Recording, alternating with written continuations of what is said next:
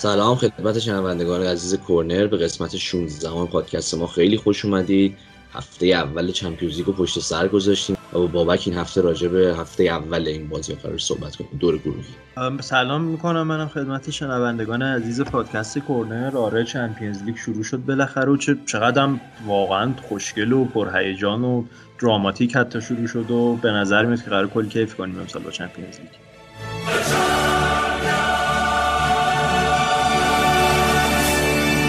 آره خیلی، حالا خصوصا روز دوم بازی‌ها خیلی جذاب بود و اتفاقات زیاد و بازی‌های پرنوسان و پرگل و اصلا واقعا جذاب بود دیدنش و دلمون تنگ شد برای دیدن همچین بازیایی. من میگم برای این اپیزود خب گروه به گروه بریم جلو و هر گروه بازی‌ها رو ما بررسی می‌کنیم. از گروه A اگه بخوایم شروع کنیم، خب از همون موقعی که قرعه کشی انجام شد یکی از جذاب‌ترین گروه‌ها این گروه بود، به خاطر اول از همه روی سیتی و پاریس. اولا دوتا از تیم‌هایی که نیمه نهایی پارسال به هم خوردن و دومی دوتا از تیم‌های مدعی مدعی قهرمانی امسال و مسی تو پاریس قرار باشه با سیتی پپ بازی کنه و همه اینا خیلی جالبه. این گروه لایپزیگ و کلاب د بروژ هم تو این گروه هستن. هفته اول پاریس و کلاب د بروژ با هم بازی داشتن، سیتی و لایپزیگ. به نظرم صحبتمون رو از پاریس و کلاب د بروژ شروع کنیم که خب پی اس جی بعد از اون نقل و انتقالات عجیب و غریب تابستونش به هر حال روی کاغذ شاید مدعی اول قهرمانی باشه دیگه.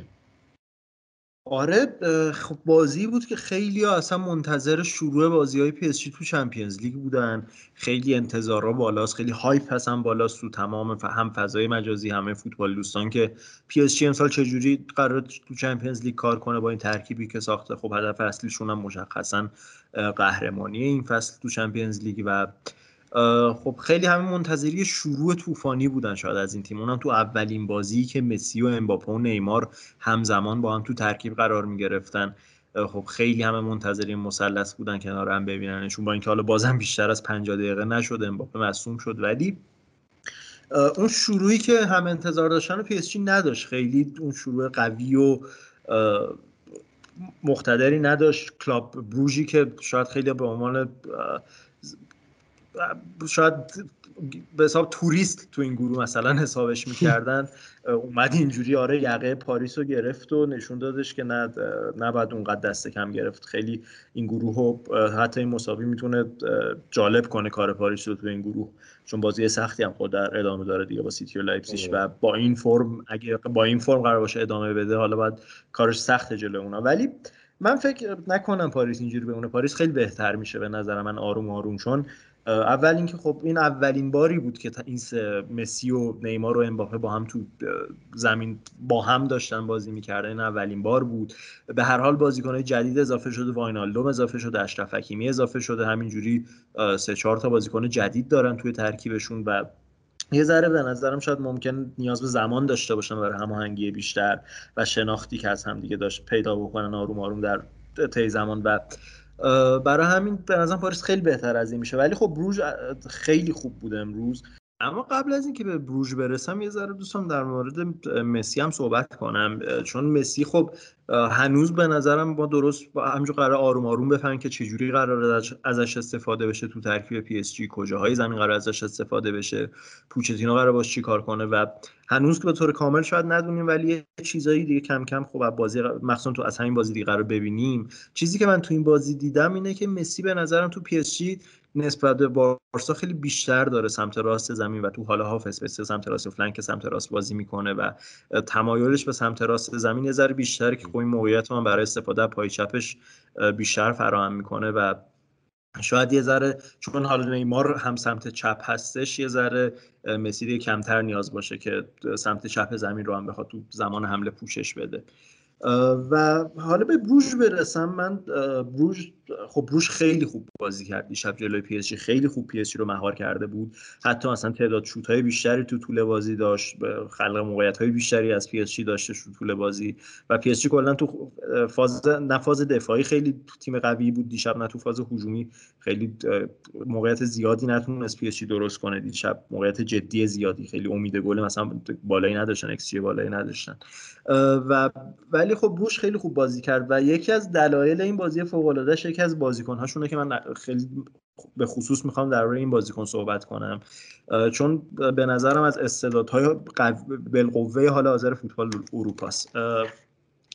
اسم این بازیکن چارلز دکتالائر هستش، بازیکن بلژیکی که داره تو کلاب بروژ بازی میکنه، بازیکن نوک حمله شونه، دیشب نوک حمله بازی کرد که خب 20 سالشه فقط و از 18 سالگی جالبه که دقیقاً جلوی همین پی اس جی دیبیو کرد واسه کلاب بروژ و که تو این بازی 5-6 باخته بود کلاب بروژ. ولی برای اینکه یکم بخوایم آشنا بشیم که با این بازیکن و برای اینکه چرا من میگم خیلی بازیکن به نظرم با استعدادیه، یکم از خصوصیات بازیش میخوام صحبت کنم. خب بازیکنی که هم میتونه تو پست نوک هم پست وینگر چپ، پست تخصصی این دوتا هستن، ولی الان به خصوصیات بازیش که برسم جوریه که در تمام جاهای مثلا تمام پست‌های هجومی زمین توی 1/3 توانایی بازی رو داره، حتی دفاع چپ هم یه بار بازی کرده واسه این تیم. از خصوصیت بازیش بخوام بگم، گلزن خوبیه و پاس گل‌های خوبی رو هم میده، در واقع تو حمله خیلی موثره، تو مشارکت آمار مشارکت در گل بالایی داره، بازی سازی خیلی خوبی داره و تو طول بازی هم خب این رو تو آمارش هم میتونیم ببینیم، هر بازی مثلا 4 تا پاس به 1/3 حریف، 5 تا پاس به باکس به حساب محوطه جریمه داشته و از این لحاظ هم بازیکن خوبیه که باعث میشه بتونه مثلا تو پست هافک هجومی هم حتی مثلا بازی بکنه. ولی یه خصوصیت خیلی مهمه دیگه‌ای که داره، بازی بدون توپ بسیار خوبشه. هم در فاز پرس این بازی بدون توپ رو میتونیم ببینیم که چقدر بازیکن پرس کننده، یه بازیکنی که درک خوبی از پرسینگ داره، میدونه کدوم بازیکن رو باید پرس کنه که کار واسه هم تیمیاش راحت‌تر بشه تو پرسینگ و خب تلاش زیادی هم داره، مثلا تو هر بازی تقریبا 4 تا اقدام به قطع توپ میکنه و اصولا بازیکنی که رهبری پرسینگ رو وقت درک بالاش در به حساب دستش میگیره. ولی میگم این تمام این خصوصیاتش هم از یه آگاهی محیطی خیلی بالایی میاد که تو سن خودش خیلی آگاهی محیطی بالایی داره، کلا درک خوبی از فضا و بازی داره و میگم بازی بدون توپ خوبی که داره مثلا این باعث میشه که مثلا فرارهای خوبی داشته باشه به پشت دفاع با زمانبندی های خوب، بازی پشت به دروازه خوبی داشته باشه، توانایی حفظ توپ بالایی داشته باشه و میگم این ازش بازیکن خیلی کامل تو فاز هجومی میسازه. شاید تنها ضعف‌هاش یه ذره تموم کنندگیش بهتر باشه که میگم خیلی جوونه، هنوز خیلی جا برای پیشرفت داره و شاید تو فاز دریبلینگ هم بتونه یه ذره بهتر بشه، ولی میگم بازیکنیه که خیلی به نظرم باشگاه‌های بزرگ قطعا روش زوم هستن و ممکنه که در فصل‌های آینده خبر انتقالش مثلا یک باشگاه مطرح تو 5 تا لیگ معتبر اروپا بشنویم. و تو همین بازی با بروژ هم بروژ یه وینگر چپ داره به اسم لنگ که خیلی این دوتا هم همکاری خوبی دارن، اینا هم تو بازی بروژ و هم توی این بازی میتونستیم ببینیم. خلاصه این چارلز دکتالائر بازیکنیه که به نظرم کسایی که حواسشون به استعدادها هست حتما باید یک چشم بهشون داشته باشه. آره، من نکته که راجع به مسی گفتی برای من جالب بود این که خب توی یه تیم مثل پی اس جی که تنوع بازیکن‌های بازیساز توش زیاده، امثال دیماریا و وراتی و واینالدو هم که حالا بهشون اضافه شده توی تیم هستن و توی خط حمله هم به هر حال خب امباپه کاملا میتونه اون بخش مرکز تهاجم تیم رو داشته باشه و نیمار سمت چپ. و دقیقاً من موافقم که احتمالاً خصوصا با توجه به بالا رفتن سن مسی هم ما نقش مسی رو توی پی اس جی برخلاف بارسلونا قرار کمتر توی بازیسازی ببینیم و به نظرم مسی کمتر قراره بیاد، هرچند که باز می اومد عقب خیلی جا، ولی مسی کمتر قراره بیاد عقب، کمتر قراره توپ بگیره. اول از همین که چون نیازی بهش نیست، چون بازیکناشو داره پی اس جی که این کارو انجام بدن و بازیسازی ها رو انجام بدن و اینکه خب اون به عنوان وینگر سمت راست اون انرژی که میتونه سیو کنه و استفاده کنه خیلی میتونه خطرناک باشه و دقیقاً از همون نقطه ما دیدیم که مسی توی نیمه اول خطرناک بود، هم تونست توپ رو به تیر بزنه، هم که با بدشانسی حالا گل نشد، هم یه پاس خوب برای امباپه ارسال کرد. ولی به نظرم این چیزیه که از مسی توی پی اس جی می‌بینیم. و حالا اگه موافقی برسیم به بازی دوم این گروه، بازی سیتی و لایپزیگ که خب اونم منتظر داشتیم که بازی جذابی باشه. به هر حال لایپزیگ خب هفته سختی رو پشت سر گذاشت، دوتا بازی پشت هم با واقعا دوتا بازی غول. پلی‌استیشنی بود بازیش با آره سیتی. کاملا بازی پلی استیشن 6-3 چیزیه که تو چمپیونز لیگ کلا کمتر می‌بینی، خود چه برسه به مرحله گروهی و اصلا خیلی جالب بود. بعد بدشانسی لایپزیگ خب این بود که هم تو گروه سختی افتاده، همین که خب قبل از بازی با یکی از این غولای این گروه با بایر مونیخ بازی داشت. یعنی با بایر مونیخ که خب صحبت کردیم راجع به اون بازی، 4 تا گل از اونجا از بایرن خورد، 6 تا از سیتی، در مجموع این هفته 10 تا گل خوردن. خیلی اوضاع دفاعی جالبی نداره لایپزیگ و فعلا نشون داد که تیم جسیماش برخلاف اینکه حالا نکات مثبتی میشه از تیمش دید، ولی هنوز فاصله داره با لایپزیگی که زمان ناگلزمن میتونست تیم‌های سخت و تیم‌های گنده رو به چالش بکشه، بازی‌های سختی داشته باشه و بازی‌های نزدیکی داشته باشه با تیم‌های بزرگ مثل همین سیتی، مثل بایر مونیخ. و فعلا با صبر کنیم تا لایپزیگ مثلا حداقل تیم ناگلزمن رو ببینیم. و نکته جالب این بازی برای من از طرف سیتی، خب یکی بیشتر بازی کردن نیتن آکر است، همچنان که این فصل قرار بیشتر بهش بازی برسه. پیش بینی هم میشد معمولا خریدای پپ گواردیولا توی منچستر سیتی، خریدای مثل ماهرز، مثل کانسلو، بازیکنایی شدن که شاید فصل اول فصل خوبی نداشته باشن، چه از لحاظ دقایق بازی چه از لحاظ تاثیرشون توی بازی، به خاطر اینکه خب با اون سیستم سخت گواردیولا خب راحت نیست که بهش عادت کنن و هماهنگ بشن. ولی توی فصل دوم خیلی خوبن. یعنی نیتن آکر که الان توی فصل دومشه به نظرم فصل بهتری نسبت به پارسال خواهد داشت، دقایق بیشتری بهش میرسه و تاثیرش هم بیشتره توی این بازی. خب تونست گل هم بزنه.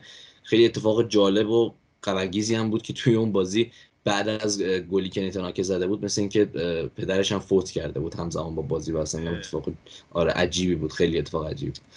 ولی خب باز خوب بود که گل زدن پسرش دیده بود دیگه. و اینکه راجع به گریلیش هم بخوام صحبت کنم، خیلی جالبه که گریلیش ولی خلاف این خریدای گواردیولا توی سیتی نشون داده فعلا. یعنی از همین اول که اومده دقیقاً خیلی زود جا افتاده و پپ خیلی بهش اعتماد داره. یعنی من دارم درک میکنم که چرا من سیتی حاضر بود 100 میلیون بده بابت جک گریلیش. من سیتی که معمولا حاضر نیست این رقم رو پرداخت کنه، ولی رکورد خرید کل نقل و انتقالات انگلیس رو زد برای این بازیکن و پپ قطعاً دلش میخواست که از گریلیش استفاده کنه، زیاد استفاده کنه و مشخصه که چی میخواد از این بازیکن. و همه بازی‌هایی که بازی کرده دقیقاً توی پست بوده، توی اون 4-3-3 توی نقش وینگر سمت چپ رو داشته. حالا جالبه که با اضافه شدن فودن که احتمالاً فکر کنم از همین هفته هم به یه ترکیب تیم اضافه بشه، این نقش قراره چه تغییری بکنه و دقایقی که به گریلیش و فودن قراره برسه، این چرخشی بودن این تقسیم بندی‌ها چی قراره باشه. چون فودن خب دقیقاً پارسال تو همین رول درخشید برای منچستر سیتی و جک گریلیش قطعا نمیتونه به همین راحتی رول فودن رو ازش بگیره. فودن خب تا الان مسئولیت داشته.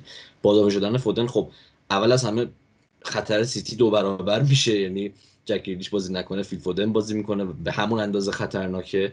ولی خب برای من جالبه که ببینم که در ادامه چقدر قراره که کدوم بازیکن بیشتر بازی کنه، یا تو بازی‌های مهم بزرگ کدوم بازیکن قراره بازی کنه. مثلا خب حدوداً یه هفته 2 هفته 10 روز دیگه سیتی ران 3 تا بازی سخت و عجیب و طاقت فرسا داره که هر سه تاشون خارج از خونن، که با استنفورد بریج، با چلسی توی استنفورد بریج شروع میشه، بعد وسط هفته با پاریس سن ژرمن توی پاریس دارن و بعد با لیورپول توی آنفیلد.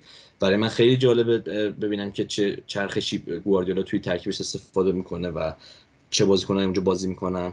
و یه چیز آخرین نکته در مورد سیتی، خب مسئله دفاعیشه که فصل لیگ جزیره رو با دفاع خیلی خوبی شروع کرده. یعنی فقط یه گل خوردن، اون همون گلی که هفته اول خورده بودن از سون، ولی بقیه بازیاشون رو پشت سر هم کلین شیت کردن و تفاضل گل خیلی هم خوبی دارن. ولی خب این بازی دریافت کردن 3 گل و هتریک انکونکو جلوشون خودش خب جالب بود، ولی شاید میشد انتظار داشت. خب یکی به خاطر اینکه سیتی خودش تیمیه که بالا بازی میکنه و لایپزیگ هم همینطور، و تقابل این دوتا تیم‌هایی که پرس میکنن و تیم‌هایی که خط دفاعی اصلا هایلاینی دارن معمولا میتونه بازی پرگل داشته باشه. یه نمونه عجیبش رو این بازی دیدیم. من خیلی فکر نمی‌کنم دریافت 3 تا گل از لایپزیگ باعث که ما فکر کنیم خب سیتی شاید مشکلات دفاعی داشته باشه. من بیشتر به رکورد پرمیر لیگش الان دارم نگاه میکنم، ولی در صورت 3 تا گل خوردنش جالب بود. آره من موافقم با تو، این لزوما معنی مشکل دفاعی نیستش. این کنکو هم که گفتی از بازیکنان واقعا نیک روزگار، خیلی بازیکن خوبیه. و در مورد گریلیش هم من به نظرم گریلیش تو بازی مهم انتخاب اول گواردیولا خواهد بود. حالا قطعا آره تو اون رانی که گفتی 100% چرخش زیاد خواهیم دید تو ترکیب سیتی، ولی به نظرم تو حالا غیر از اون ران که استثناء حساب میشه تو بازی مهمتر، شاید گریلیش به نظر من فعلا برای بازیکن 100 میلیون پوندی هم هست گزینه اول باشه. و در کل خب این خیلی گروه جذاب و جالبیه. مثلا و بریم حالا پیش بینی هم بخوایم بکنیم، من از لایپزیگ انتظار مثلا صعود ندارم، ولی دقیقاً انتظار همچین چیزی رو دارم که بتونه بیاد و بازی رو واسه سیتی و پی اس جی گره بزنه، ما بتونه یه بازی هم این چنین جذابی بسازه، چون میدونیم خب به هر حال چه سبک بازی جذابی دارن و این انتظاریه که من لایپزیگ دارم. و ولی فکر کنم که پی اس جی و سیتی حالا دیگه اون جدالشون جلوی هم صدرنشینی رو مشخص میکنه، ولی به نظر میاد دو تا صعود میکنن، لایپزیگ هم احتمالاً دیگه سوم شه بره یورولیگ. آره و لایپزیگ که بره یورولیگ اون موقع شاید شانس جالب. بیشتری برای من آره. رسیدن مراحل بالا داشته باشه. آره. خب پس بریم سراغ گروه بی دیگه. به نظرم اگه دیگه سر آره. گروه ای نداریم. آره گروهی که بازی فوق العاده میلان لیورپول داشتیم ازش. آره گروه وحشتناکیه اصلا کلا، شاید واقعا گروه مرگ رقابت ها باشه و میلان لیورپول رو داشتیم که بازی نوستالژیک عجیب و غریب تو آنفیلد پر از کامبک و همون لیورپول میلانی که دوست داشتیم ببینیم با همون مزه بازی های قدیمیشون بود و یه شروع خیلی خوب واسه چمپیونز لیگ بود و چه بازگشت به نظرم شکوهمندانه ای هم داشت میلان بعد از این همه سال به چمپیونز لیگ. آره اصلا دیدن میلان توی چمپیونز لیگ بعد این همه سال و بعد اولین بازیش توی یه ورزشگاهی مثل آنفیلد و اونم بازی با تیم مثل لیورپول که خب خیلی تقابل‌های کلاسیک و ماندگاری از چمپیونز لیگ و یاد فوتبال دوستان میاره، خودش خیلی جالب بود. انتظار داشتیم که بازی سختی برای هر دو تیم باشه، خصوصا میلان، ولی خب حس می‌کردیم که بازی نزدیکی باشه. دقیقا همین اتفاق افتاد. ولی چیزی که توی 10 دقیقه یه رو به اول من دیدم از لیورپول خب وحشتناک بود، یعنی فوق‌العاده سریع شروع کرد بازی رو، خیلی با تفکر هجومی، با حمله‌های پشت سر هم، پرس سنگین و تقریبا 20 دقیقه اول میلان نمیتونه از نیمه خودش در بیاد و زود لیورپول گل زد، بعدش یه پنالتی گرفت و محمد صلاح اون رو از دست داد. توی اون چند دقیقه 20-25 دقیقه اول تو فکر می‌کردی خب میلان چجوری قراره از این طوفان لیورپول زنده بیرون بیاد ولی خب جالب بود. یعنی چیزی که میتونی تو توی لیورپول ببینی، نقطه ضعفی که میتونی توی این تیم ببینی، اول از همه عمق اسکواده که خب راجبش صحبت کردیم و همین میتونستیم توی انتخابای یورگن کلوپ توی ترکیب ببینیم که توی همچین بازی یورگن کلوپ شاید مجبور شده بود مانع و فندای کنیم کرد نشین کنه، به خاطر اینکه شاید فندای فکر کنم یه مسئولیت خیلی کوچولویی براش پیش اومده بود و شاید می‌خواست براش احتیاط کنه و مانع هم که استراحت داده بود. یعنی به هر حال این که یورگن کلوپ خیلی شاید مجبور بشه که یه سری ستاره هاشو برای یه سری بازی شاید مهم بذاره نیمکت، خودش جالبه. و اینکه خب این پرس و دوندگی بالای لیورپول و این هولی که این تیم داره برای اینکه توپ رو خیلی سریع بگیره و برسونه به یک سوم دفاعی حریف، خیلی جا ممکنه کار دستش بده و توی 2 دقیقه از آخر نیمه اول کار دستش داد، جایی که میلان 2 تا گل زد. ولی نیمه دوم واکنش خیلی خوبی از لیورپول دیدیم، تسلط خیلی خوب، زیاد فرصت چندانی به میلان نداد. نیمه دوم کاملا اون تجربه بیشتری که نسبت به تیم میلان داره توی رقابت‌های اروپایی نشون داد و تونست بازی 3-2 ببره. خیلی بازی جالب. ببین آره به نظر منم لیورپول غیر از همون 2 دقیقه که 2 تا گل میلان به ثمر رسید تیم بهتر بازی بود و پیروزی هم حقش بود. حالا بازی خیلی روند تاکتیکی جالبی هم داشت. من بخوام بگم حالا واقعا وقتی یه طرف بازی یه مربی ایتالیایی مثل پیولی باشه و اون طرف بازی یورگن کلوپ باشه، انتظار بازی جالبی هم علاوه تاکتیکی خب باید داشته باشی.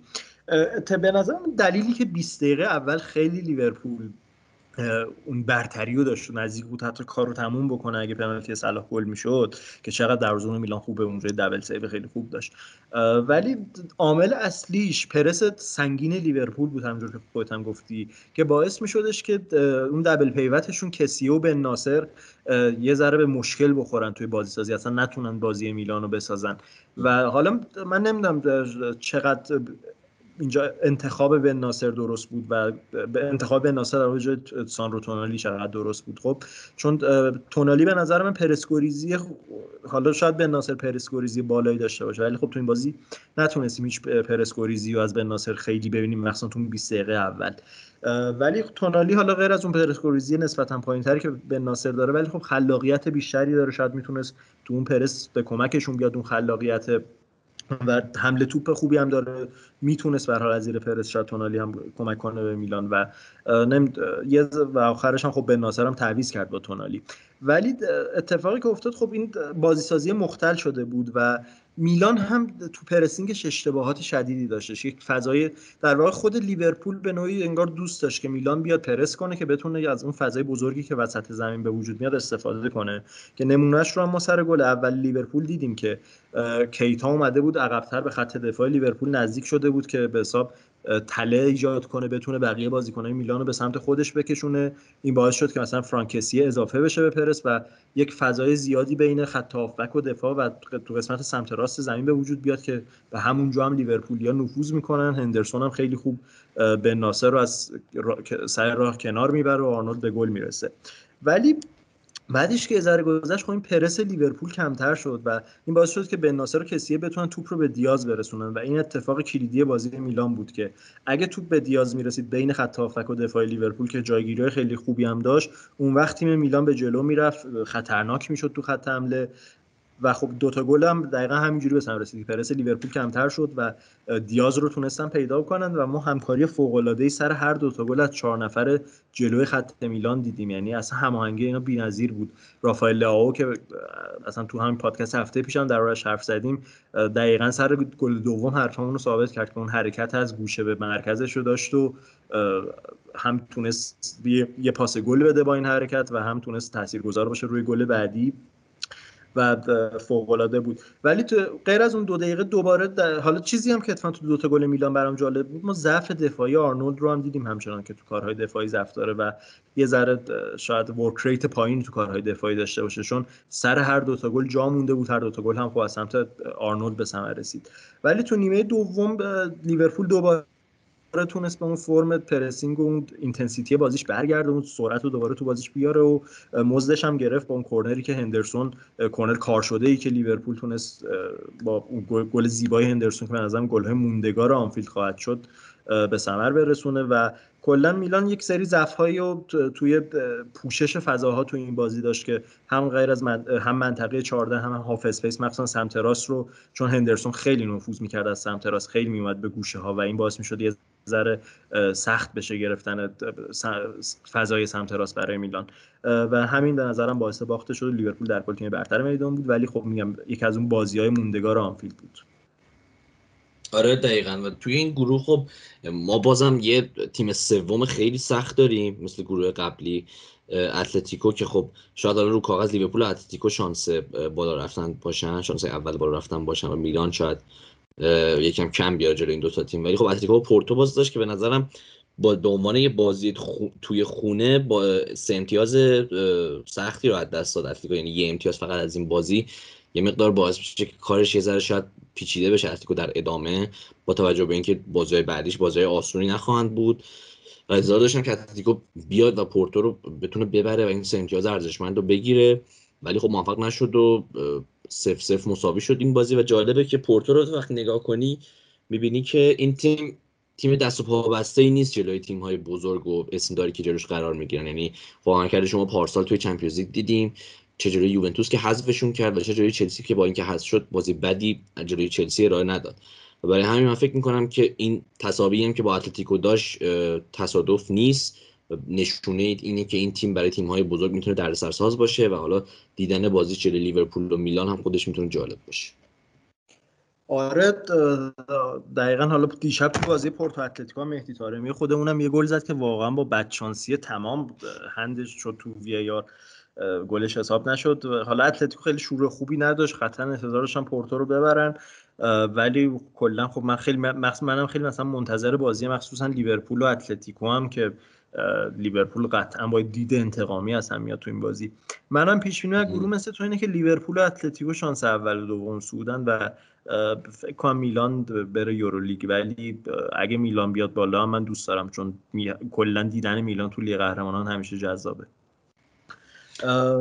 آره دیگه اینم از گروه بی. اگه دیگه حرفی نداری بریم سراغ گروه سی. حالا گروه سی خیلی خب گروه جذابی شاید نباشه اونقدر، ما هم برای اینکه بتونیم وقتمون رو بقیه گروه‌ها بیشتر بذاریم، در بقیه بازی مهمتر بیشتر صحبت کنیم. ممکن یه سری از گروه‌ها خیلی نمونیم. حالا گروه سی هم خب دورتموند 2-1 به بشیکتاش برد، آژاکس 5-1 اسپورتینگ رو برد و در بازی‌ها هم بخوام بگم دورتموند تو بازیش بلینگهام فوق‌العاده بود. یعنی بلینگهام شاید یکی از بهترین هافبک شاید بهترین هافبک تو رنج سنی خودش باشه تو اروپا. اصلا توانایی‌هایی که داره، حالا هم یه گل زد، هم پاس گل داد، جنگندگی که سر توپ داره تو پدری ما چی شد؟ پدری خیلی رقابت شدیدی بین این دو تاست دیگه. اصلا اینکه کدومشو به نظرم جزو بهترین هافبک های نسل خودشون میتونن بشن. جفتشون رقابت خوب بینشون باشه.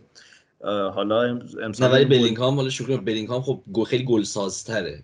آره قابلیت گلزنی بیشتری هم داره. آره بلینگهام تو یه سری فاز دیگه از بازی تاثیرگذاریش بیشتره. پدری هم خب تو فاز بیلداپ تاثیرگذاری بیشتری داره دیگه.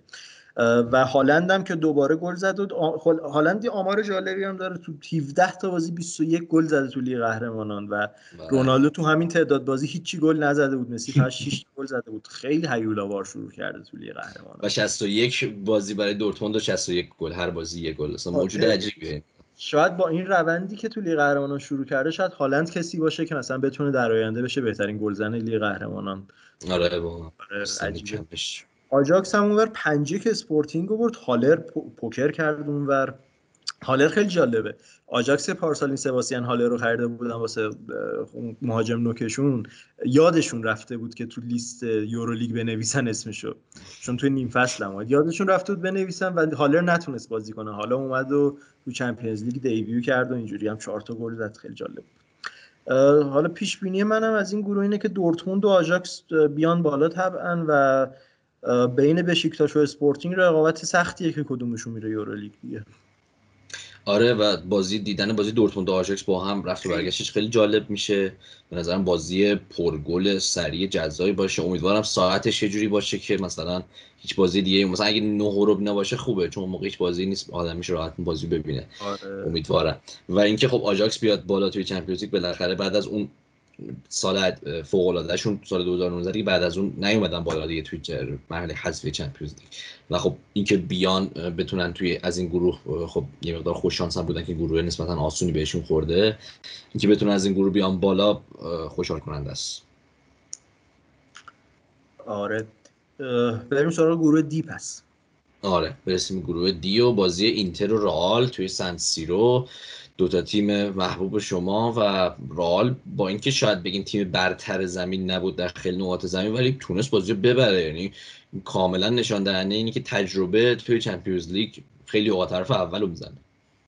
آره دقیقاً. حالا من رئال هفته پیش خیلی حرف زدم، این هفته شاید نمیخوام خیلی اونقدر حرف بزنم، ولی آره دقیقاً همین حرفی که زدی. رئال واقعا خوب تیم برتر نبود، ولی تو این بازی‌های اینجوری چمپیونز لیگ واقعا 1 ثانیه غفلت و اشتباه کافیه که اون تیم با تجربه تر شاید معمولا بتونه ببره دیگه. و اتفاقا اگه اشتباه کنم کامبیاسو داشت دیشب میگفت که رئال میتونه یه کاری با شما بکنه که فکر کنین تمام بازی رئال خوابه ولی رئال بیاد اون بازی رو ببره، و این کاری خب رئال تو چمپیونز لیگ داره میکنه و شاید تجربه مربی‌ها هم بی تاثیر نبود. خب آنچلوتی دیگه آقای چمپیونز لیگ، شاید واقعا مربی‌ها. و حالا اتفاقی که تو این بازی افتاد، خب اینتر خیلی نیمه اول مخصوصا رئال خیلی بد بود تو دفاع، هم تو حمله بد بود هم تو دفاع شفته بود. اینتر خیلی بهتر بود، خطرات زیادی ایجاد میکرد، ولی خب کورتوا رئال تو بازی واقعا نگه داشت. کورتوا فوق‌العاده بود و جایگیری های دیشب کورتوا خیلی خوب بود. یعنی شاید یک سیف هایی بود که تو نگاه اول براتون سیو سختی نمی اومد، چون دقیقا همون جای توپ زده میشد که کورتوا بود، ولی من رو میذارم به حساب جایگیریش توی یک سری از صحنه‌ها که اصلا نیازی نبود اونقدر واکنش شدیدی نشون بده، ولی سیف های خیلی مهم میکرد، موقعیت خیلی مهمی رو سیف کرد. رئال خیلی تو نیمه اول فضاها رو تو حمله نمیتونست پیدا بکنه، انتقالش خیلی کند بود، انتقال بازیش از دفاع به حمله و برعکس. حتی کلا تیم کندی بود رئال تو نیمه اول.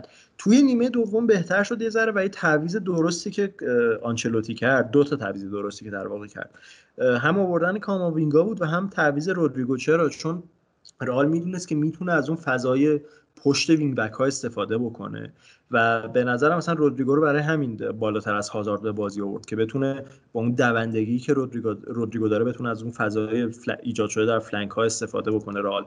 و کاماوینگا هم که دوباره همچنان این ماحصل شیرینش رو داره تو رئال ادامه میده. دیشبم با وجود دقایق کم دوباره تاثیرگذاری بالا سر گل که پاس گل داد رو چقدر خوب فضا رو دید سر گل رئال، چقدر خوب نفوذ کرد به فضا و والورده هم خیلی پاس خوبی بهش داد.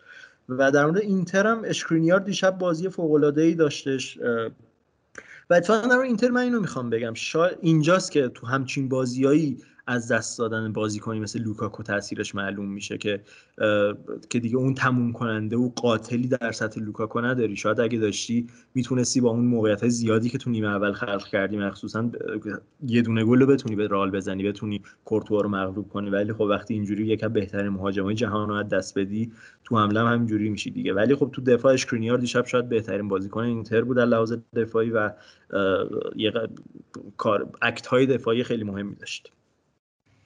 آره و خب جالبه دیگه اینکه رئال تونسته این بازی رو ببره و این امتیاز از اینتر بگیره. خب همین جوریش خب ما تصور میکردیم که روی کاغذ رئال بتونه تیم اول صعود کنه. من یه ذره این چند هفته به خاطر ضعف دفاعیش حس کردم که شاید اینتر بتونه توی بازی رو در رو برتری داشته باشه و اینتر بتونه تیم اول باشه، ولی نه، الان پیش بینی اینه که رئال تیم اول باشه. اینتر اگر اون شاهکارهای پارسال نزنه دوم بشه، شاختار و شریف آخر. ولی خب شریفو نباید دستکن گرفت چون که 3 امتیاز ارزشمند الان گرفته، تونست شاختار دیزربیو ببره و این خودش خیلی جالبه دیگه. به هر حال اینکه شریف الان 3 امتیاز رو داره یعنی اینکه شاید خیلی هم نباید دست کمش گرفت، شاید شانس یورولیگ داشته باشن و بتونن یه در حال تیم مثل شریف وقتی که در مقابل شاختار و رئال و اینتر سوم شدنش هم خودش میره شگفتی باشه. شاید هم این شگفتی الان مال شریف باشه. آره اتفاقا این برد شریف به نظرم خیلی به نفع اینتر هم بود، چون اینتر حالا قرار شد واسه دومی هم بجنگه. به هر حال شاختار تیمیه که میتونه مثل پارسال براش دردسر درست کنه و اینکه حالا شاختار امتیاز از دست بده به نظرم اتفاق مثبتی واسه اینتر و خیلی هم حالا بازیش با شاختار مهمه هفته دیگه. اینتر همین دیگه اگه بخواد واقعا اینتر بخواد صعود کنه باید هفته دیگه شاختار رو ببره که دیگه ببینیم که چه اتفاقی میفته. اگه دیگه در گروه دی هم حرفی نداری استراحتی بکنیم و بریم سراغ 4 تا گروه بعدی.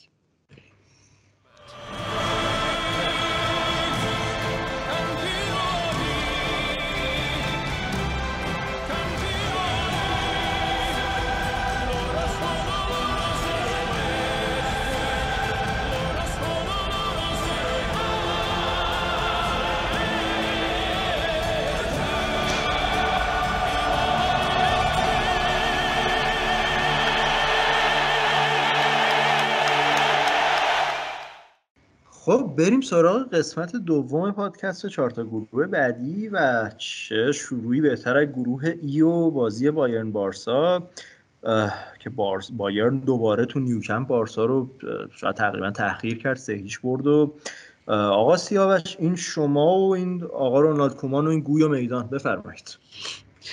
ببین خب انتظار میرفت که بارسلونا بازنده باشه، انتظار میرفت که با اختلاف زیادی در مقابل بایرن ببازه. به هر حال یعنی اون تجربه 8 تو ذهن همه بود. خیلی هم میگفتن که دوباره شاید باید همون تعداد گل بارسلونا دریافت کنه و اینا. حالا من فکر نمی‌کردم این حد، ولی خب همین انتظار فاصله 3-0 رو داشتم. ولی وقتی که بازی رو نگاه میکنی خب واقعا به جز 20 دقیقه اول 20 دقیقه 25 دقیقه اول که خب مقدار بارسلونا لحاظ دفاعی خوب بود به خاطر انتخاب سیستم کومن و اون خب انتظار میرفت که با 5 دفاع بازی کنه به خاطر اینکه توی فاز دفاعی اون تعداد بیشتری بتونه داشته باشه توی عملکرد دفاعیش و بتونه اونجا فضای بیشتری از بایرن بگیره. ولی به غیر از اون تو بقیه تایم بازی واقعا فاصله اصلا کلاس فوتبال از دو تا تیم می‌بینی. یعنی تو بعد از دیدن این بازی واقعا متوجه سطح فوتبال بارسلونا الان در حال حاضر با بهترین تیم‌های اروپا مثل بایرن مونیخ میشی و اینکه چقدر این تیم فاصله داره برای اینکه بتونه اصلا رقابت کنه برای قهرمانی در چمپیونز لیگ چه و اصلا الان صحبت کردن اینکه بارسلونا بتونه رقابت کنه و مراحل بالا برسه اصلا در حد شوخیه و هیچ چیزی ما از این تیم توی این بازی ندیدیم. یعنی خب لوک دیونگ به خاطر مسئولیت بریتفیت فیکس بود توی این بازی نمیدونم درست میگم یا نه، ولی من یادم نمیاد که لمس توپ داشته باشه این بازیکن. استارت هایی که این بازیکن میزنه، یعنی به جرئت میگم سنترای بسکتبال از این بازیکن سریعترن و واقعا به شدت بازیکن کندی بارسلونا گرفته، به شدت بازیکنی گرفته که تک بعدیه، یعنی فقط این بازیکن قراره که پلن بی باشه، بیاد و سر بزنه، غیر از این هیچ کاری نمیتونه بکنه. و الان که بارسلونا این مسئول داره، فاتی هنوز خب شرایط بازی کردن رو پیدا نکرده، فقط داره تمرین میکنه با تیم و دمبله هم مصدومه و بریتویت هم مصدوم شده.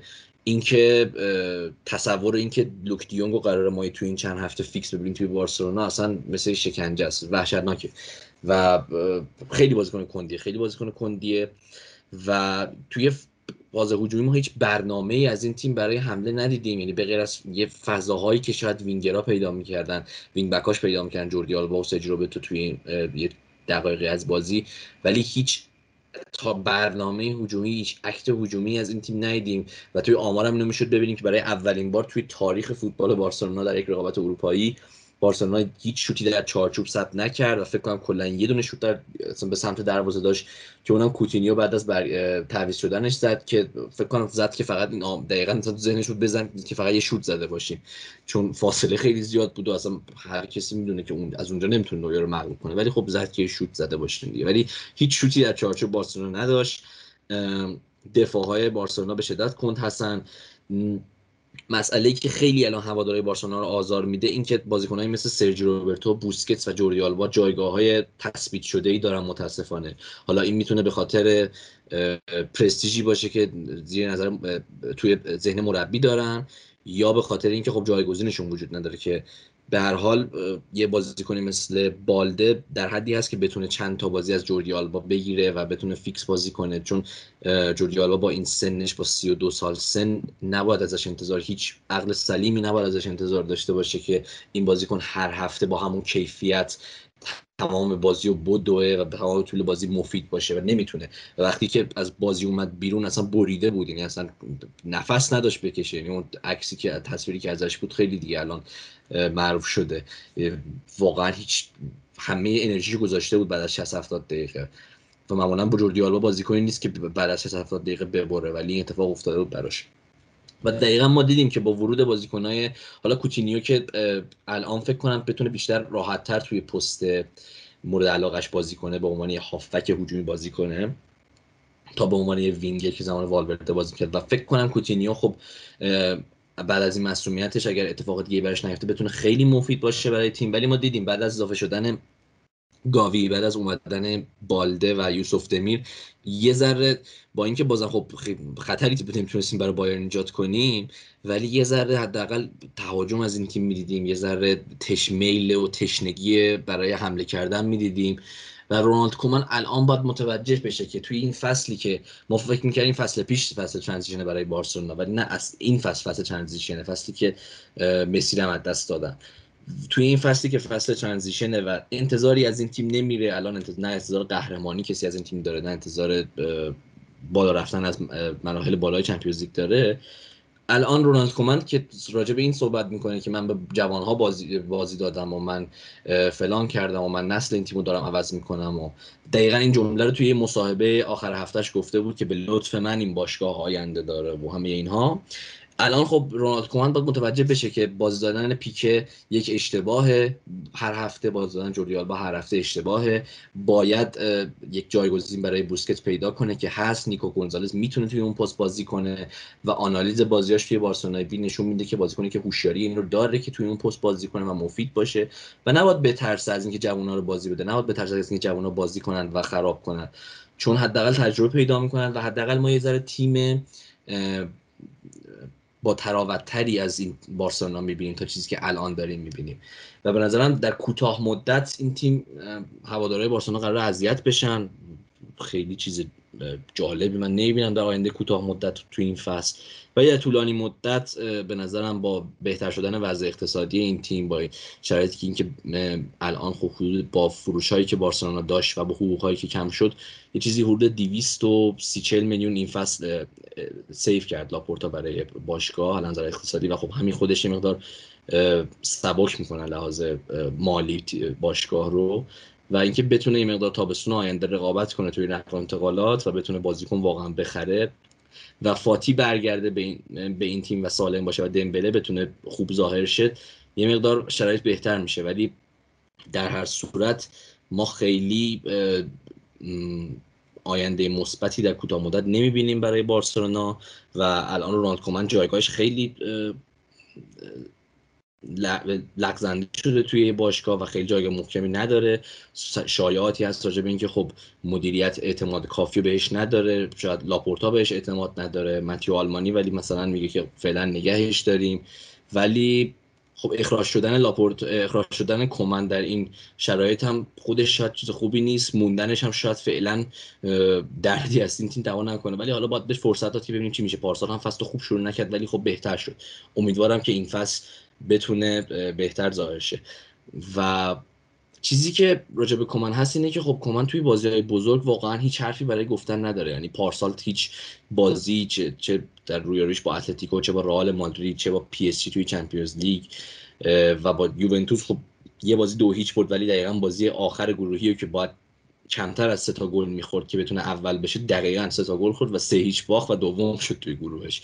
و این نشون میده که بارسلونا رونالد کومن توی بازی‌های بزرگ با مربیایی که یه مقدار میتونن لحاظ تاکتیکی حریف بارسلونا بشن حرفی برای گفتن نداره واقعا. و این شاید نشون میده که یه مقدار رونالد کومن با اینکه مربیی که شاید بتونه تیم رو توی فصل ترانزیشن یه مقدار خوب هدایت کنه، ولی مربی نیست که توی بازی‌های بزرگ به درد این تیم بخوره و هواداری بارسلونا باید انتظار اینو داشته باشن که این فصل هم نتونن پیروزی مهم و بزرگی جلوی یه تیمی مثل رئال مادرید یا اتلتیکو داشته باشن. و تو اگه نگاه کنی به آمار 3 تا بازی آخر چمپیونز لیگ بارسلونا توی نیوکمپ، باخت 3-0 به بایر مونیخ، باخت 4-1 به پاریس سن ژرمن و باخت 3-0 به یوونتوس.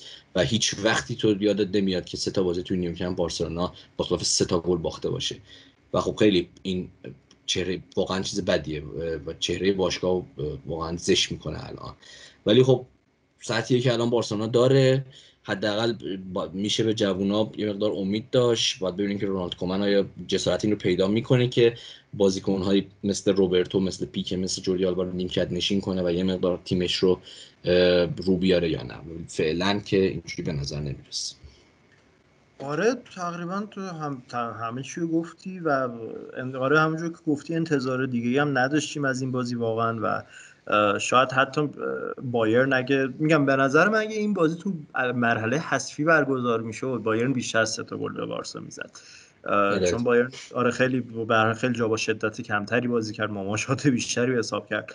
ولی آره همونجور که گفتی خب بارسا خیلی شروع خوبی داشت و واسه منم عجیب بود که چرا یهو دفاع منسجم که واقعا خیلی منسجم و خوبم داشت حتی پرس میکرد، چرا یهو اینجوری اصلا پاشید. البته اون گل بایرن هم حالا که با بدشانسی هم تقریبا وارد دروازه‌تون شد واقعا بی تاثیر نبود تو ریتون انداختنتون. چیزی که واسه من جالب بود بایرن ما خب میدیدیم که تو بیلداپش همیشه کیمیچ و گورسکا رو با هم استفاده میکنه، از اون دبل پیوت رو با هم تو بیلداپ 4-2-3-1 استفاده میکنه. ولی تو این بازی دیدیم که کیمیچ رو به حساب اون سینگل پیوت در بازی سازی داشت استفاده میکرد، اومده بود عقب و بین دو تا دفاع قرار میگرفت و از اونجا بازی سازی رو انجام میداد و گورسکا به مناطق بالاتر رفته بود که به نظرم این هم باعث میشد فشار رو خط هافبک بارسلون بیشتر بشه و هم جلوی اون 5 تا دفاع بارسا گزینه‌های بیشتری تو فاز هجومی داشته باشه بایرن و این تصمیم درستی از جانب ناگلزمن به نظرم بود. و در کل بایرن هم آره بسیار خوب بازی کرد، همینجور بازی به بازی با ناگلزمن داره بهتر میشه بایرن و باید ببینیم که آیا میتونن به سطحی برسن که بتونیم تو لیگ قهرمانان هم بهشون به عنوان یک مدعی جدی نگاه بکنیم یا نه. ولی پیش بینی من از گروه اینه که بایرن اول میشه خب قطعا. و ولی من به نظرم اگه یک سید سوم شاید یه ذره قدرتمندتر تو این گروه میافتاد، شاید مثلا تیمی مثل حالا شاید مثلا یه تیمی مثل الان تو ذهنم نیستش ولی یه سید سوم شاید یه ذره قدرتمندتر از بنفیکا، لایپزیگ شاید مثلا. لایپزیگ خب نمیتونست به خاطر آره نه مثلا دیگه یه تیمی در حد لایپزیگ مثال بخوام بزنم مثلا یه میلان تیم مثلا سید سوم در حد یا شاید حتی پورتو به نظر من. آره شاید بارسا یه ذره حتی صعود در گروهش هم میتونست نگرانیایی درش داشته باشه. مطمئنم این اتفاق میفته، خیلی سخت میشه. همین الان هم به نظرم بنفیکا هم میتونه واسه این بارسا دردسر درست بکنه یعنی از بنفیکا هم نباید ساده گذشت، ولی به هر حال شانس دوم صعود بارساس قطعا دیگه. آره و حالا من نمیدونم بگم امیدوارم بارسلونا صعود کنه، چون صعود کنه یه بدبختیه، چون که به هر حال توی یک هشتم به تیم خوب ممکنه بخوره اونور دوباره مثل نتیجه زشت پارسال. بگیره. آره و از اون طرف خب نه صعود نکردنش اصلا خیلی دیگه خیلی زشته. همون صعود کنه توی یک هشتم به بازه باز توی یک هشتم باخته بهتره. ولی نه من به نظرم با اینکه حس می‌زنم خب بنفیکا حریف سختی بشه در مقابل بارسا توی بازی رو در رو، ولی با اضافه شدن فاتی و دمبله و اینکه کوتینیو خب بیشتر بازی کنه با تیم و بعد از اون مسئولیتش جا بیفته، یه مقدار لحاظ هجومی تیم بهتر میشه، دفاعی شاید نشه ولی خب همین که بارسلونا لحاظ هجومی بهتر بشه شاید کافی باشه که بتونه تیمای مثل بنفیکا و دینامو کیف رو ببره. دیگه امیدوارم اینجوری باشه دیگه، اتفاق خاص نیفته. ولی بایر مونیخ ناگلزمن تیم خطرناکیه، اصلا نباید دست کمش گرفت. من اگه بخوام 4 تا مدعی برای قهرمانی این فصل چمپیونز لیگ بگم، خب به غیر از پاریس و سیتی بایر مونیخ رو هم توی اون 4 تا میذارم حتما. و یه تیم خطرناکه، یعنی یه جلوه هایی از اون تیم هانسی فلیک 2020 من توی این تیم میبینم که به نظرم میتونه برای هر تیمی در سرساز بشه و اصلا نباید دست کمش گرفت. از پارسال به نظرم تیم بهتری هن و همین، یعنی شاید از الان من بایرن رو شاید توی نیمه نهایی حتی ببینم. حالا اتفاقا یه پیش بینی هم مدعیا کردی، بذار منم پیش بینیامو بگم از مدعیا این فصل. منم پیش بینیم خب سیتی و پی اس جی و چلسی برای من سه تا مدعی ان که به نظرم احتمال قهرمانیشون توی سطح این سه تا و این سه تا رو بیشترین شانس رو بهشون میدم. تو مرحله بعدی به بایرن و لیورپول من توی حد شانس میدم. من این آره 5 تا آره لیورپول هم به هر حال تیمیه که نباید یهو ممکنه بیاد و چه اتفاقاتی رو رقم بزنه. ولی برسیم حالا پس به گروه F که منچستر 2-1 به یانگ بویز باخت، ویارال 2-2 با آتالانتا مساوی کرد و خب شما کلا اصلا خیلی هفته خوبی نداشتید تو چمپیونز لیگ دیگه.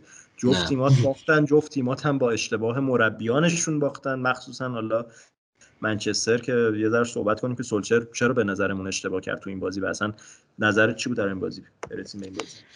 منچستر که بازی رو خوب شروع کرد، یعنی با اون گلی که زد، گل زود هنگامی هم که زد، خب خیلی خوشبینی وجود داشت، چیزی که انتظار میرفت که بتونه این بازی رو خیلی راحت ببره با خلاف بالا و یه امتیاز خیلی راحت و مطمئنی رو بگیره.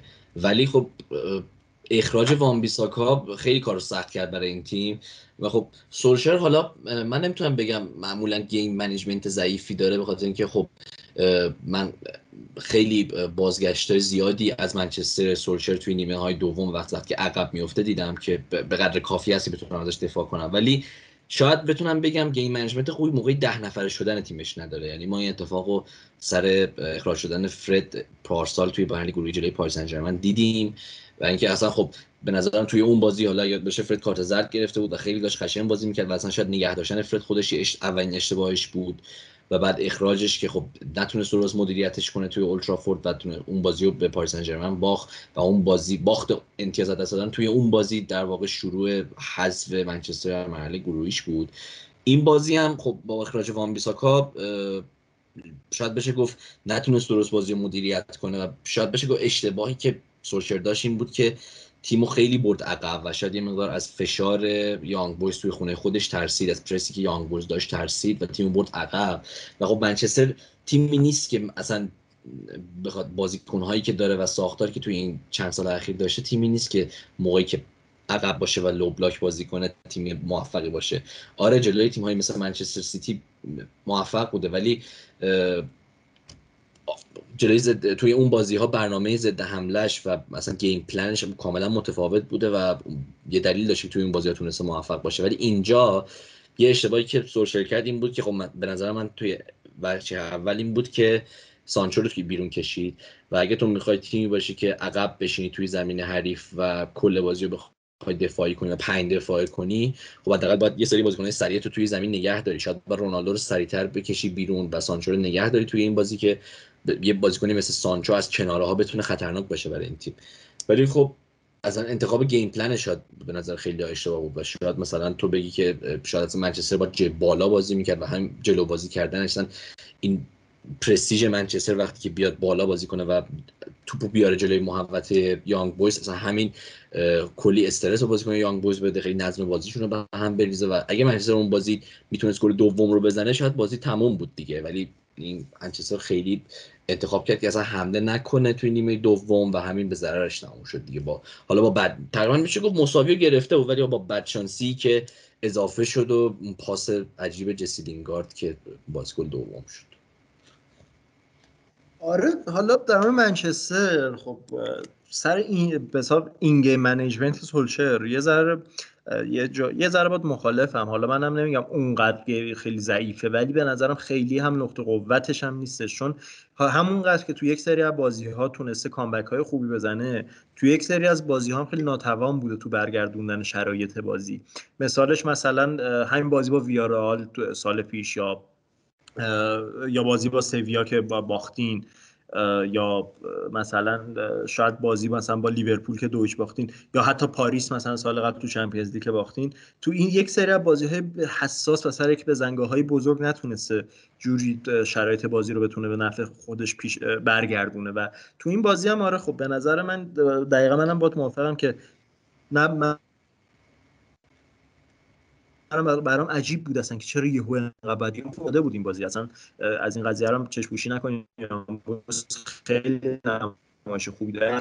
بالا رفتن جسارت یانگوس تو طول جریان بازی تاثیر داشت که چرا منچستر اصلا با جلوی تیم یانگ بویز اون 5 دفاع کردنش برای من خیلی اتفاق عجیبی بود. اینکه بین دو نیمه بیای وارانو بیاری به جای فندریک 5-3-1 کنی جلوی یانگ بویز، این به شاید اصلا میتونست با همون سیستم 4 دفاعه ادامه بده. به هر حال یه نفر خط حملهش کم کرده بود. اینکه 5 دفاعه کنی و کم کم یهو بیای تمام عوامل هجومی تیم تو بگیری، رونالدو، فرناندز، سانچو، تمام عواملی که میتونن رو سرعت کمکت کنن، اینا رو بتونی از جلوی زمین خالی کنی که یانگ بویز خیلی راحت‌تر هم هی بتونه بیاد جلوتر تو طول زمین، خط دفاعش هی بتونه بیاد جلوتر، این امکانو بهش بدی. اینا به نظرم از اشتباهات بزرگش بود و تعویضای خوبی نتونست بکنه.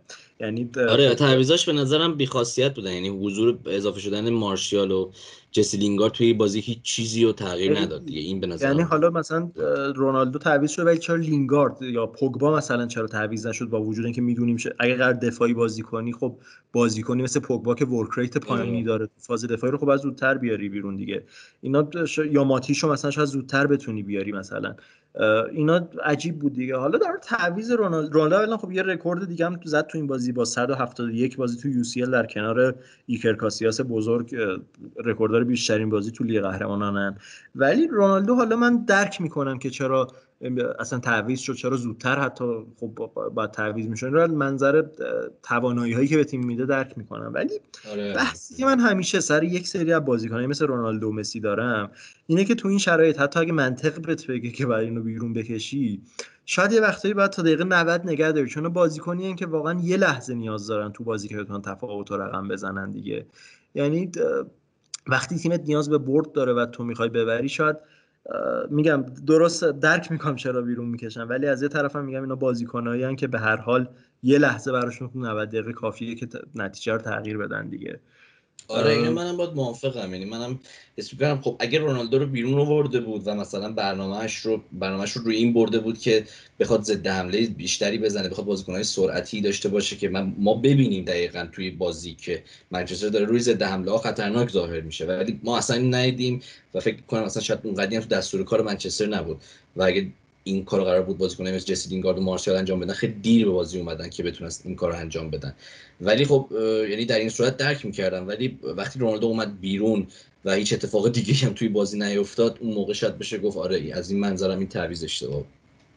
آره و یه چیز جالب دیگه هم که هست، خب خیلی جو عجیب غریبی بر علیه سولشر یهو ایجاد شد دیگه بعد این باخت دیگه. یعنی شاید اگه این باخت تو پرمیر لیگ بود این جو ایجاد نمیشد و خب خیلی اصلا دوباره این هشتگ اول اوت و اینا شروع شد و این به نظرم نشون میده که چقدر چمپیونز لیگ امسال تو آینده اولد حیاتیه. یعنی اینکه از همین اولین بازی، اونم جلوی یانگ بویز، با وجود اینکه 10 نفره شدی، یه همچین حجمه علیه ایجاد بشه، نشون میده که چقدر این چمپیونز لیگ قرار فشار زیادی روت بذاره و اگه دوباره اتفاقی بیفته که نتونی از گروه اونقدر آسونی هم نیست صعود بکنی، شاید اخراج سولشر اون موقع مثلا راه برسه.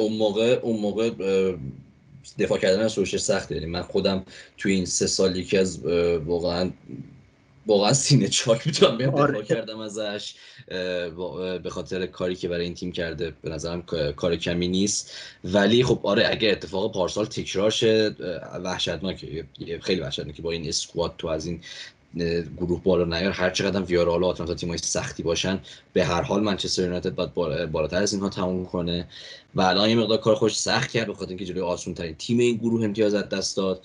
ولی خب از اون طرف بدم نشد چون ویارال و آتلانتا مساوی کردن توی بازی مهیج 2-2. به حال اون دو تا امتیاز از دست دادن و این نکته رو باید در نظر بگیریم که دو تا بازی آینده منچستر یونایتد یعنی با ویارال و آتلانتا هر دو تاشون توی اولترافورد پشت سر هم و این خوبه. یعنی اولترافورد امسال نشون داده که با این جوی که وجود داره توی استادیوم منچستر در هر صورت آتیش میتونه بپا کنه توی اون بازی‌ها. من خیلی منتظر اون بازیام و امیدوارم بتونه منچستر خیلی خوب و مقتدرانه اون بازی‌ها رو پیروز بشه. اگر اون دو تا بازی رو ببره و بعد بتونه که با مثلا بازی‌های دور برگشت هم خیلی خوب مدیریت کنه، اون موقع میشه یه مقدار فراموش کرد دیگه این شکست رو. آره ویارال هم کار همونجوری گفتی 2-2 شد که همون بازیکنی هم که تو اپیزودهای قبل براش خیلی حرف زده بودیم، یعنی آرنولد دانجوگان تو اولین بازیش لیگ قهرمانان تونست گل بزنه واسه ویارال دوباره. و آره خیلی بازی منچستر رو حالا بازی بعدی منچستر الان دقیقاً با ویارال یا آتالانتا، الان بازی بعدیش با ویارال، بازی سوم با آتلانتا، یعنی بعد بازی اولین بازی برگشتش هم باز دوباره با آتلانتا میفته. خب همین دیگه، اگه مثلا جلو ویارال دوباره 1% مثلا این نتیجه نامناسب بگیره، یه ذره اصلا خود بازیکن منچستر هم دوباره اون که لحاظ روانی اون ترس هست از گروه براشون تکرار بشه دیگه. برای همین خیلی بازی حساسیه اون ولی قدم. باز خوبه که یه کسی مثل رونالدو توی رختکن هست. یعنی من یه ذره از این جهت هم خیالم راحته که اگه رونالدو نبود اون موقع شاید مثلا این ترس رو راحت‌تر میشد گفت که میاد بین بازیکن‌ها، ولی با حضور رونالدو یه ذره آدم دلش قرصه که نه مثلا علاوه روانی تیم یه مقدار بهتره. اصلا تصور این که فکر کنی رونالدو تو مرحله گروهی UCL هست یه ذره سخته. اصلا خیلی سخت، خیلی سورئاله و اصلا منچستر به نظرم جلوی ویارال خیلی تشنه و با انگیزه میاد، یعنی فوق‌العاده میشه اون بازی. آره به نظر من همینه. حالا منم منچستر رو با این حال هنوز شانس اول صعود در گروه میدونم، آتالانتا هم همینجور و ویارال فکر کنم دوباره با امری هدایت بشن به لیگ اروپا. برن یورو لیگ اونجا قهرمان میشن دیگه. آره دیگه با اونای امری کیف میکنن. خب دیگه در این گروه هم حرفی نداریم، بریم سراغ گروه جی. بازی دو تا میگم از اون گروهایی که خیلی اصلا روش وقت نمیذاریم این فصل، سویا سالزبورگ و توبلیل رو داشتن که سویا سالزبورگ ولی خب خیلی بازی عجیبی بود دیگه که توی یه نیمه 4 تا پنالتی داشتیم که 3 تاش برای سالزبورگ بود، 2 تاشو خراب کردن و هر سویا سالزبورگ هر یه پنالتی گل کردن. هم بازی هم 1-1 تموم شد. و بازی لیل و وولسبورگ هم داشتیم که 0-0 شد و وولسبورگ همون پیشبینی که ازش داشتیم که یه تیم محتاط و دفاعی، همون پیشبینی که از سبک بازی فن بومل داشتیم و همچنان داریم میبینیم. جلوی لیل هم خیلی تیم هجومی نبودن، بیشتر همون تیم محتاط دفاعی بودن و به نتیجه 0-0 هم خب راضی بودن تو خونه لیگ. و به نظر من از این گروه خب سویا شانس اول صعوده، ولی بین لیل و وولسبورگ و سالزبورگ کل رقابت خیلی سختی دارن. آره خیلی از کلا فکر کنم از اون گروه‌هایش که خیلی گره بخوره و شاید سویا و وولسبورگ بتونن از گروه بیان بالا. من پیش آره خب لیل هم خب شاید بشه گفت آمادگی که فصل پیش داشتون نداره. پارسالش هم نیست. آره دقیقاً. آره یعنی اگر بود اون موقع خب خیلی میشد رقابت نزدیک‌تر شه، به خاطر اینکه لیل یه مقدار افت کرده شاید بشه گفت میتونیم بگیم سالزبورگ. آره دقیقاً. و اینکه میتونیم با این به خاطر این چیزا میتونیم بگیم سالزبورگ و وولفسبورگ شاید شانس بیشتری از لیل برای دوم شدن داشته باشن. آره توی گروه آخرم که یووه 3-0 مالمو رو تونست ببره و یه بردی که نیاز داشت یووه توی روند این فصل شد به دست آورد تا ببینیم که تو سری آ جلوی میلان این هفته چیکار میکنن که اگه جلوی میلان نتیجه نگیرن یه ذره وضعیت یووه فشار زیادی قرار. آره خیلی تو سری آ اذیت میشن. و چلسی هم که 1-0 تو زنیت رو تونست بره تو بازی که خیلی گره خورده بود برای چلسی. زنیت خیلی خوب تونسته بود تو دفاع فضاها رو پوشش بده، هیچ فضایی به چلسی نده و طبیعتا با همین بستن فضاها، با اینکه سازماندهی خوبی هم داشتن، چلسی تونست با سانترو آسپیلیکوتا وسط زمین دقیقاً چیزی که نیاز داشت برای شکستن این دفاع زنیت با ضربه سر خیلی خوب لوکاکو به گل برسه. و لوکاکو فعلا این روند فوق‌العاده رو شروع کرده تو چلسی و ببینیم که تا کجا ادامه میده. چقدر من منتظر بازی چلسی یوونتوس هم که هفته دیگه یعنی در واقع تو مچ دی دوم لیگ قهرمانان هم داریمش. آره اون بازی خیلی خوب میشه، خیلی بازی جالب میشه. درسته که رو کاغذ میتونیم پیش بینی کنیم که راحت چلسی یوونتوس رو ببره، ولی بازی جذابی میشه دیدنش. ولی حالا من میخوام اینجا یه تعریفی از چلسی و توماس توخل بکنم که اصلا خیلی به نظرم تو هم کیف کنی با این چیزای مثبتی میخوام این تیم بگم. خیلی تیم فوق العاده چلسی، متاسفانه واقعا با شرمندگی میتونم بگم، با ناراحتی خیلی تیم فوق العاده امسال. خیلی مربی خوبی دارن روی نیمکتشون و اینو به خاطر این میگم که توی دو تا وجه بازی در توی دو نوع گیم پلن هر دوتاشون میتونه بهترین نوع ارائه کنه. یعنی چلسی میتونه یه تیم لو بلاک 5 دفاعی خیلی با دفاع فشرده‌ای باشه که کل بازی رو بتونه مثلا کل یه نیمه رو دفاع کنه و کل یه نیمه فضاها رو ببنده. این برنامهش این باشه و به بهترین شکل اینو ارائه بده جلوی تیم‌های مثل سیتی و لیورپول اصلا گل نخوره توی یه نیمه.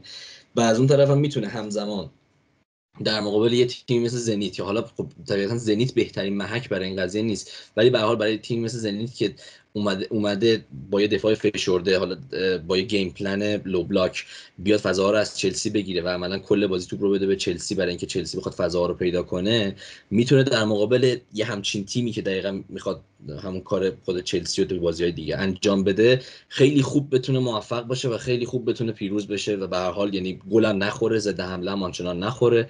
و یعنی متاسفانه چلسی تیمی که تو هر شرایطی از بازی توی در مقابل هر تیمی، چه تیمی هجومی میخواد باشه که در مقابلش بخواد دفاع کنه، چه تیم دفاعی باشه که چلسی بخواد مقابلش حمله کنه، میتونه خیلی خوب همه این کارا رو انجام بده و تیم به شدت منعطفی از لحاظ تاکتیکی و تنوع تاکتیکی.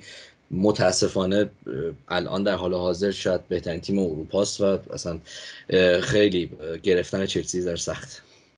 آره حتی با این بهترین تیم اروپا هم میتونه برای منطقی این جمله که واقعا بهترین تیم اروپا باشه، چرا که نه. و حالا چلسی یه صحنه هم خیلی جالبه، چون در رودیگر خیلی بحث زیادی الان تو چلسیه، خیلی روند پروسه تمدید قراردادش به مشکل خورده و اینا و خیلی اصلا بحث اینه که آیا اونقدر مدافع خوبی است یا نه، که من معتقدم درست قبل‌تر عملکرد ضعیفی داشته ولی زیر نظر توخل به شدت مدافع فوق‌العاده‌ای شده تو تمام جنبه‌های بازی و بی جهت نیست که شاید الان رئال مثلا منتظر این باشه که بتونه به صورت فری ایجنت سال دیگه بتونه بخرتش.